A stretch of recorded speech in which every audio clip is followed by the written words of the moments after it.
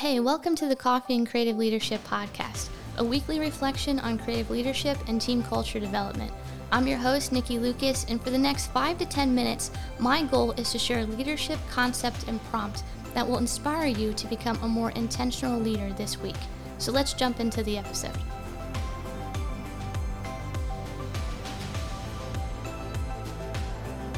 Welcome everyone, this is episode 7 of the Coffee and Creative Leadership Podcast. Thanks for joining me again as we dig into another topic. Well, for this week's leadership concept and prompt, we're going to talk about this big concept that everyone likes to throw around, and that's the concept of culture, okay? Now, we normally start the podcast out by looking at a definition together, but we're not going to do that, and that's because starting with a definition for culture is really kind of hard because everyone has their own definition for it. But to sum it up, okay, when it comes up to what I believe culture is, I would say this. It's all about what you value and how what you value leads to what you do. So healthy team culture is informed by the past, the present, and prospects of the future. But how do you bring it all together to actually build a healthy team culture?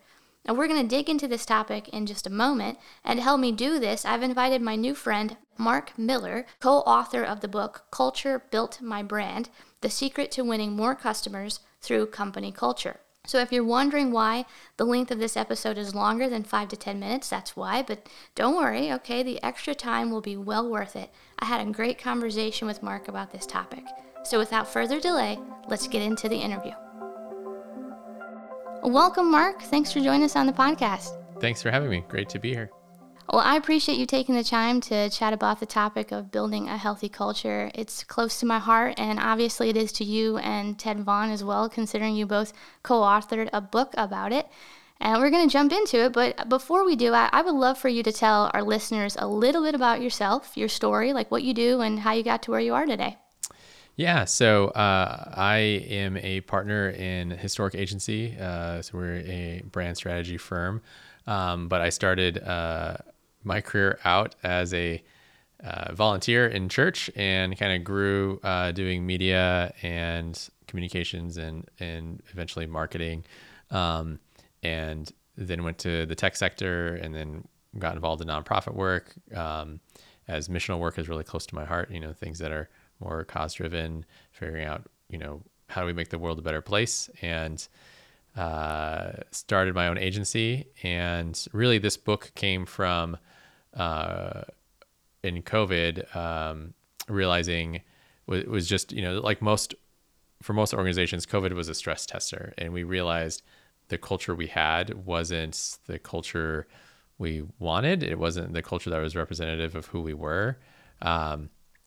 And so we started to have to think about, okay, how do we, all the consulting and all the strategy we give to other clients or our clients, how do we do that for ourselves?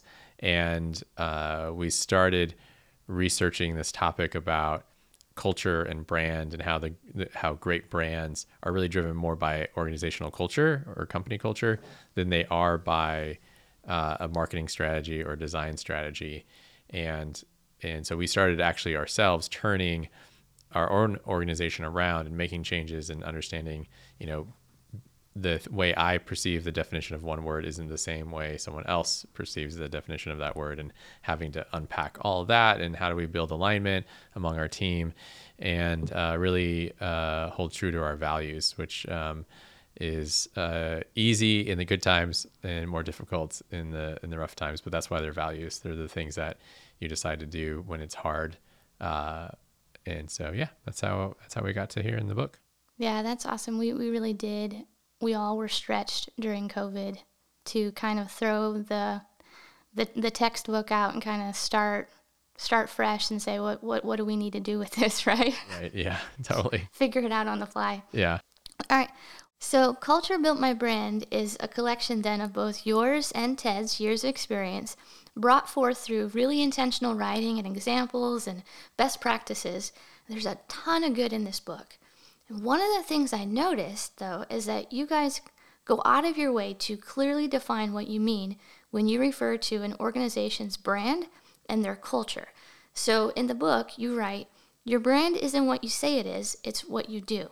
That's where culture comes into play.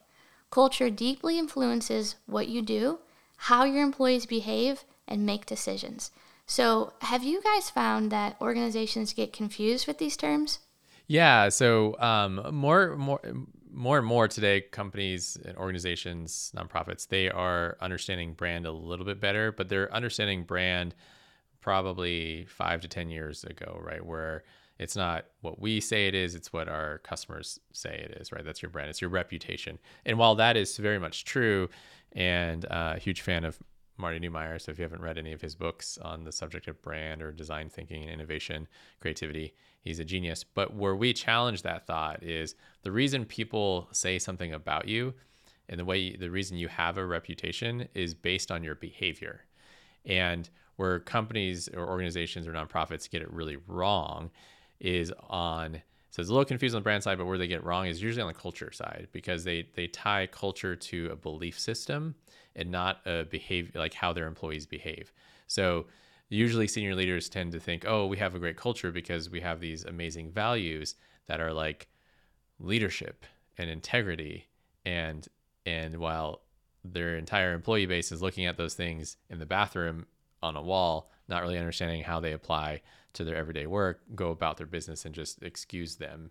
And they don't actually see how they're lived out, because again, we see values, and we get into the book about this, but values are beliefs, right? And really what drives your brand is how your employees behave, how they budget money, how they hire, how they fire, what projects they decide to do, what products get promoted, what messaging gets created, what are priorities, how they treat each other. That's all behavior based, not necessarily belief based.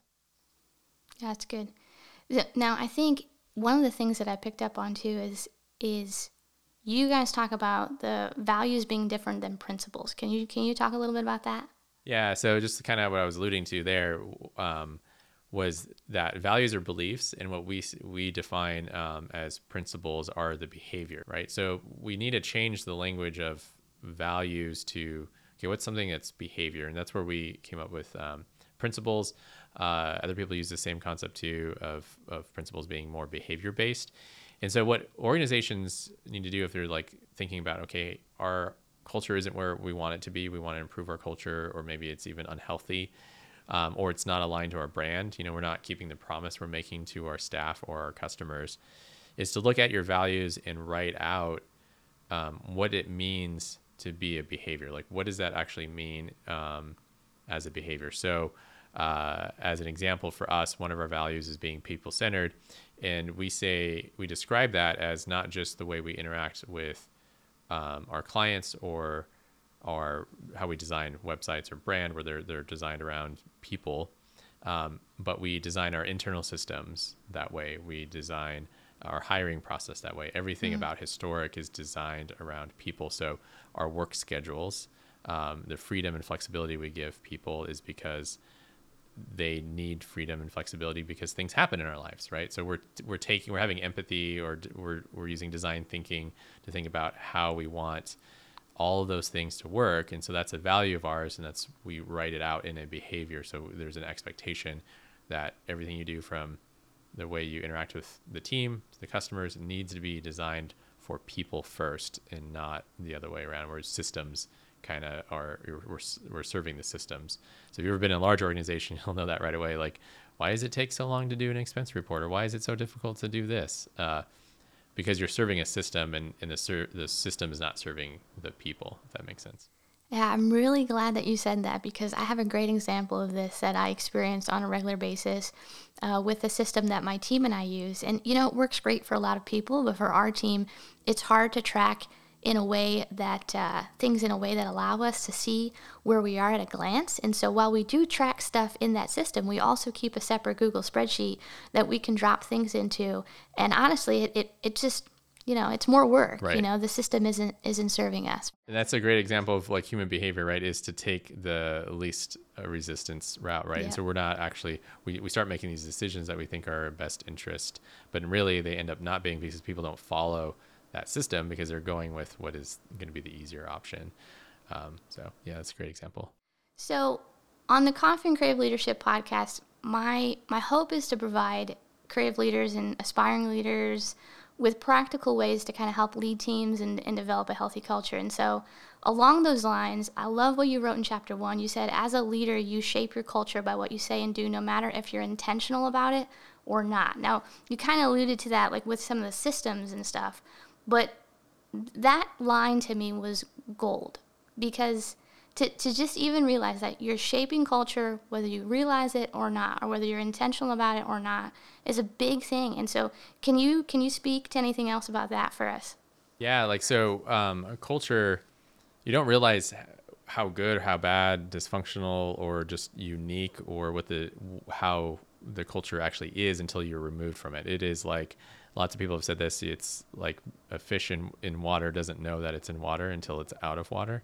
And that's true to culture. And again, learning the hard way as a young leader, and then a young entrepreneur, figuring out that the things that I'm doing that I think are fine because I'm doing them, influence everyone else around me, whether I want them to behave that way or not, right? And so a good example is when we send Slack messages and when you send an email.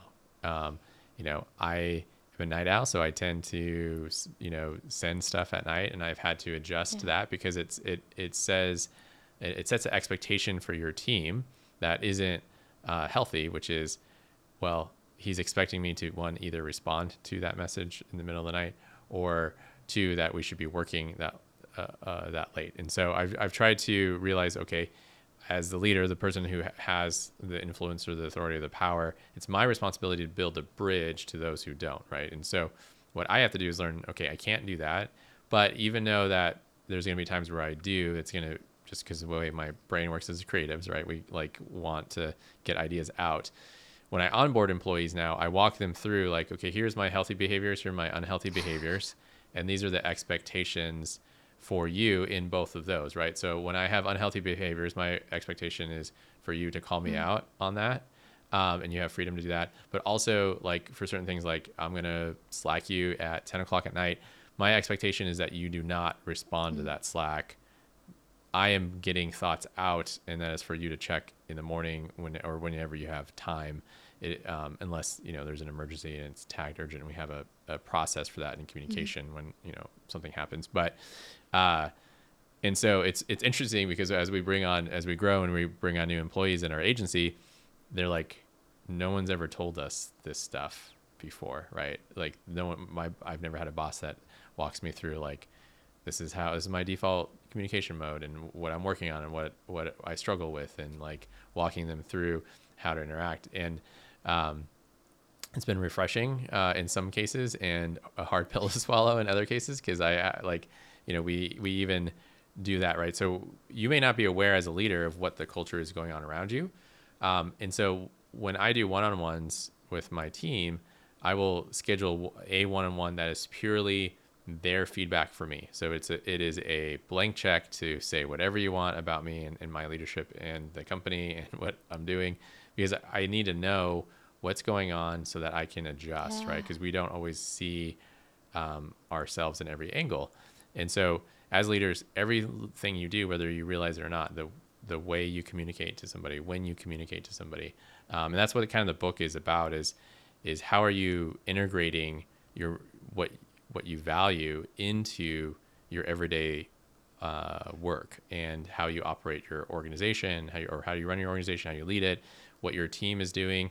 And so when that there's a gap there, people just interpret your behavior how they want, right? And so my behavior by posting Slack messages and emails at 11 o'clock at night is, we should all stay up that late and work, right? And that's not appropriate. Yeah. So I have to put myself in check, and that's something I still struggle with. And so, so I just write Evernotes now, and I just like put it. Send it to him later. Yeah, they do later. But because when inspiration strikes, you gotta write that down. So I don't know. Now I'm rambling, but that kind of gets you like an idea of like, okay, that we are influencing people, especially as leaders. Like, we're leaders because we have a team, and I can, but you have influence in all these other areas that you probably aren't even paying attention to. Yeah. But your team is, right? Yeah, exactly. And, there's a part in the book where You guys actually give a very simple example of this, but it's so important. And it has to do with snacks and the fact that Ted calls you out in the book for being someone who likes to drink Dr. Pepper and eat Twizzlers as your snack food, right? Yeah, I think red vines. Okay. But people confuse the Twizzlers and red vines, and there's a big like it's like pineapple on pizza. Yep. It's a very divisive topic in our agency. I can believe it.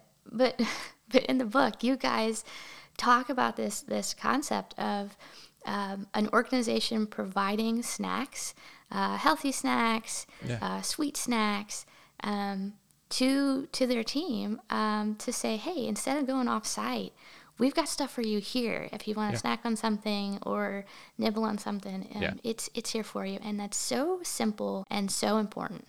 It's simple, yet even that act, right, is complex, because what kind of snacks do you provide? Because Ted calls me out in the book, is it healthy or unhealthy? Yeah.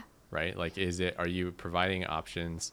Are you could be general, you could be like, we're just gonna buy the cheapest stuff, put it out there that's unhealthy for our team, and that's gonna have an effect on them, right? Because if they're eating stuff that's full of sugar and they come down from their sugar high, are they gonna be productive? Yeah. Probably not. Right. So there's a balance of like understanding, okay, what are our values and how are we going to represent them?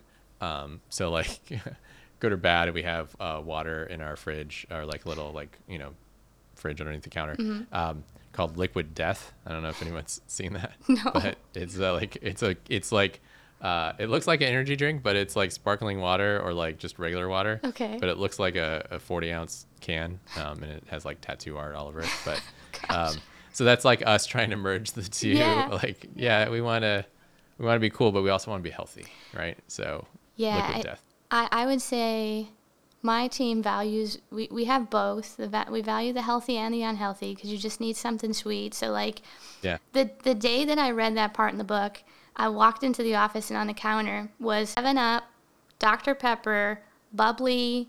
They had a box of Mott's mixed fruit snacks. And then they had a bunch of like protein packs, like with cashews and cheese and cranberries. And I just laughed, and I was like, well, there we go. That's the best of both worlds right there. They got to have their sweets, and they got to have their healthy. If we have I think Mountain Dew Zero in the fridge right next to all the like LaCroix too. Yes. So it's a mix, but those are, the simplest things. Like, that's right. We talk, I think in the book too, I don't know if you saw the travel pizza. So when when someone on our team has to leave and go do work with a client on site, we buy takeout pizza, or it could be anything, but we call it travel pizza, the first night they're gone for their family at home, so that there's a little less of a burden there, right? All those little things, and that doesn't cost it. I mean, that's like what, $30-$40. It doesn't cost a ton of money, but it communicates your values in a very like direct, behavior-based way. Like people are seeing it lived out, and so they know how to behave, and they know how to treat each other. They know how to treat your customers, or your stakeholders, your congregation, whoever it might be, right? They know how to do that because they're seeing it and they're experiencing it firsthand, and they can replicate it. Yeah. I think it's a really pretty picture of how to serve people well. Like you're serving your employee by saying, hey, don't worry, your family's taken care of for the night. But then when that family receives that, it's like, oh, wow, they actually care about all of us, not just not just my wife or my husband who works for them. That's really cool.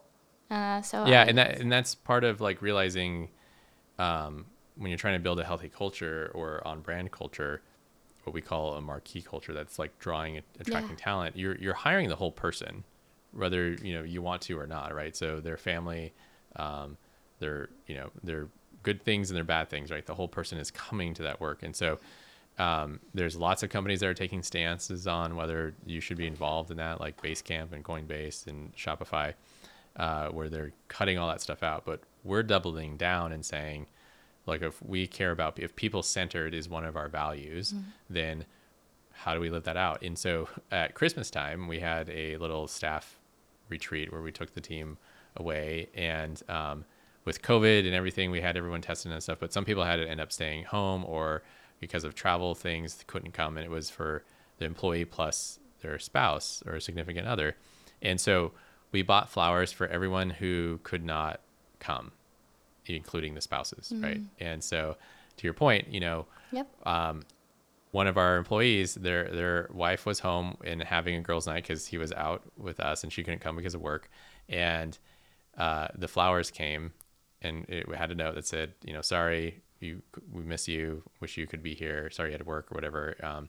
And he actually called her to make sure that she got the flowers because she never texted him. And I could hear in the background, like, our company never sends us, like, my husband's company never sends us flowers. Like they're getting all upset about it. And that was like kind of a pride, like, I'm just really proud of our team for thinking through that and executing that. And they feel loved. And because, in every job, there's going to be highs and lows. And when you can create a culture where people remember why they're here in those low times, or those challenging moments, or those opportunities that you need them to take a hill, they're going to put the extra effort in because they remember the why, because they've experienced it.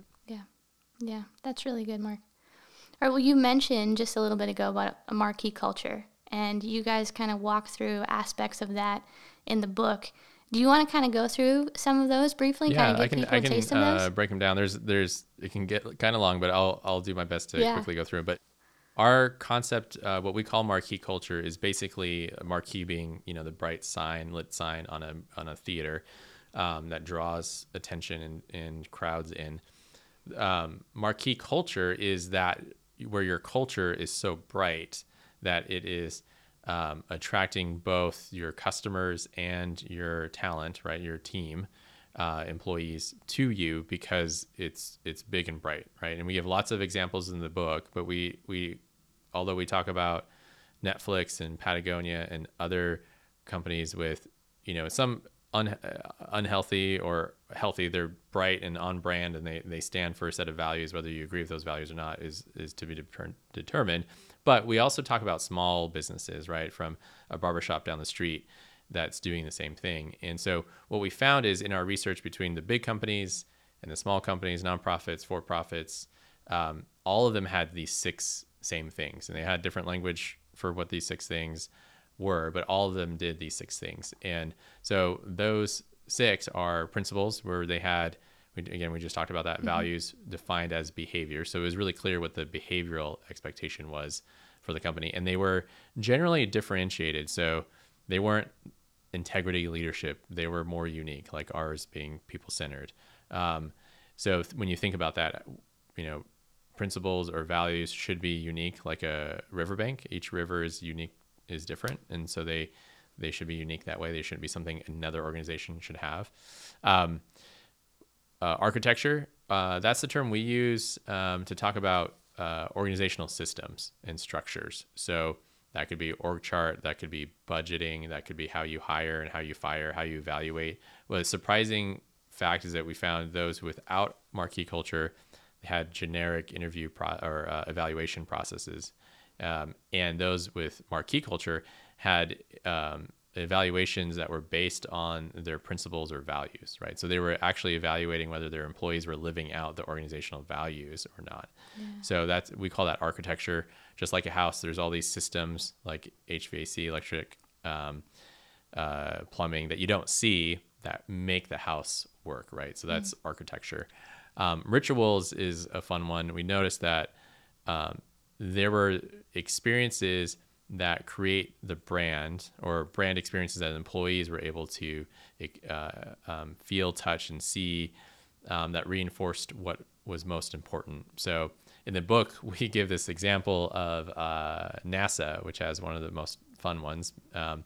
NASA's Jet Propulsion Laboratory in Pasadena does an annual pumpkin carving contest, and it's grassroots. The government doesn't pay for it. It's done at lunch on their break. But these rocket engineers, which is what the Jet Propulsion Laboratory is to design rockets, they make the pumpkins they carve. I suggest everyone Google it because it is like crazy mad scientist pumpkins. But that lets them experience, right? When you have to be resourceful, you have to come up with new ways to do things that are unique in that environment. And that's really important because if you've ever seen Apollo 13, when you're in space, there's no like Walmart or Lowe's. You have to solve problems in real time with what you have. And so they need a creative aspect, or muscle, I should say, that they can build and exercise and use when they need it. The next layer is lore.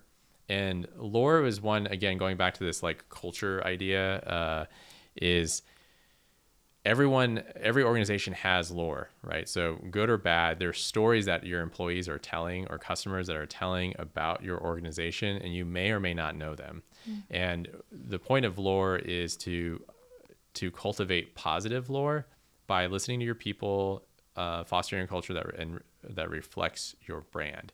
So a great example is how Patagonia for a while was having their founder, Yvon Chouinard, before he retired, teach people how to make the piton that started Patagonia. So he would show them how to forge with the original forge that he used to make this metal reusable piton that goes in the rock wall when you're climbing that you hook onto. And everyone learned the story about this idea of the first reusable, climbing gear, and how that spurred on this idea of, sustainability and environmentally safe products and the whole reuse thing. Now you can send your jacket to Patagonia and they'll fix it and send it back to you, right? That's all lore that they was true, but they kind of elevated, right, and put at top of mind. So every organization has it. So that's lore, right? Vocabulary. Another thing we noticed is, so this is the next layer, is vocabulary. Companies and organizations would develop unique words that pointed back to their values, right? So for Netflix, as an example, they have a lot of these. Sunshining is a word that they use. Everyone knows what it means. And that's basically when you fail, your job is to teach you the lessons learned to your team, right? And it's not to shame people, but it is to learn, and because they really appreciate failure, because they need to move faster than anyone else in their space. And the way they do that is by learning from each other. And so everyone has to do sunshining. And even Reed Hastings, the founder, had to do that when he tried to do Quickster, and that whole thing fell apart. And so he had to do his own sunshining. So like that is like a vocabulary, but that's to point back to your value system, right? Come up with words that insiders know that point back to your values, your principles. Artifacts is the last one. That's the fun one. That's like the physical way that people interact with your brand. So that could be environment. So there's a startup in Arizona, or not a startup, a tech company in Arizona called Keep. It's a CRM. They have a football, like AstroTurf, in their office, and that's where they hold their team meetings. And that's to remind people of the value of leaving it all on the field. So if you have to meet, your staff meeting is on a football field every week, you're going to know, hey, I need to leave it all on the field. I need to put 110% into what I'm doing. But it doesn't have to be that extravagant, right? It could be as simple as illustration on a wall, or physical, like we do for our clients when we do brand strategy and work and implementation. We'll do decks of cards, like custom cards that have, instead of playing cards, it'll be like their values, or ways they should interact with people, or things that are important, or phrases, things like that, or intentionally designed swag. So I have a whole soapbox on swag and how no one really wants to wear your logo anywhere. But what they do want to be reminded of is, again, those beliefs, those things that matter. So at Historic, one of our phrases that we use is do more good. And so we have enamel pins that we hand out to each new staff member. It says do more good. And that's a reminder for them to do that in their personal life and at work. And hopefully the work that they do here is doing more good. So to quick recap, there's 6 layers. The reason we call them layers is they build on each other. So 6 layers of marquee culture: principles, architecture, rituals, lore, and vocabulary, and artifacts. So that was a lot. No, it was all good. And you know what I love so much about each one of those is that they're very practical. They're very intrinsic, right? But sometimes they don't come to the forefront of our minds until we actually stop and think about them, or unless somebody says it. And then it's like, oh, you have these aha moments, and I think each chapter gave me various aha light bulb type moments, and I really do appreciate the value that you guys bring to creative leadership and developing healthy culture in the book. And what I really appreciate is that you guys actually went the extra mile and you created a workbook that people can use to kind of assess their brand against the marquee, like the aspects of a marquee culture. And I just don't see that very often. Yeah, we're basically giving you all the tools that people pay us tens of thousands of dollars to walk them through for free.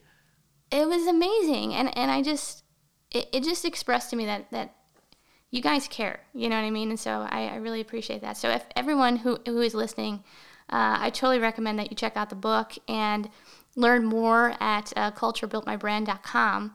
And, what are some of the other places that people can kind of get to know more about you guys and kind of track along with what you and Ted are up to?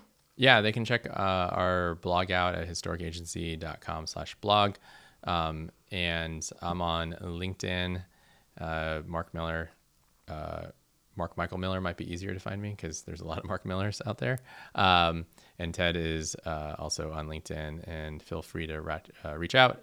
We're always happy to connect with people and share our thoughts and learn from others as well. So, yeah.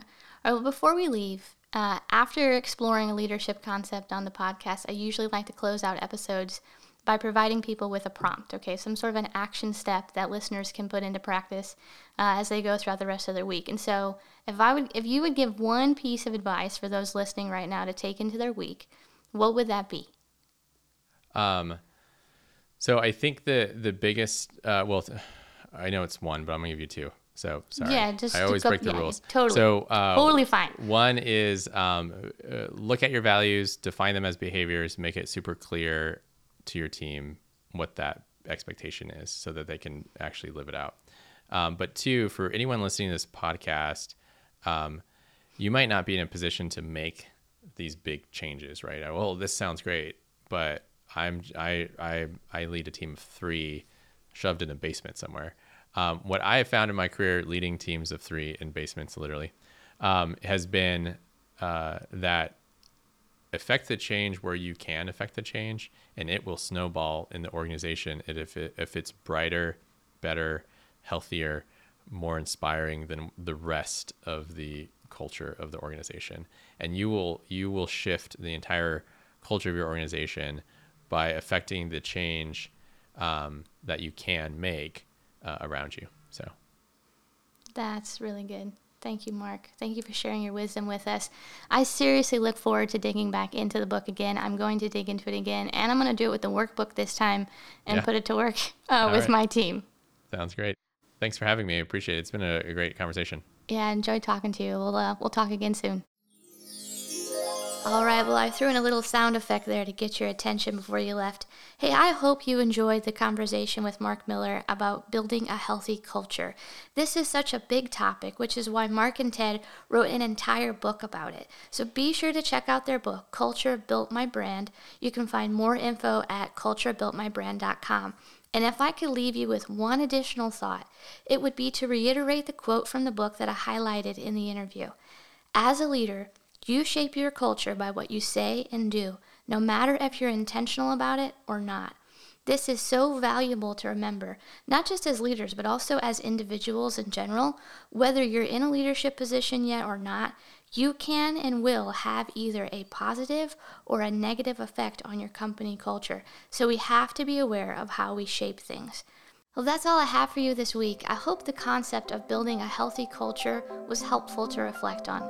Thank you for joining me. Listen next Monday for a new episode. Until then, you can check out NicoleLucas.me for more leadership resources and insights.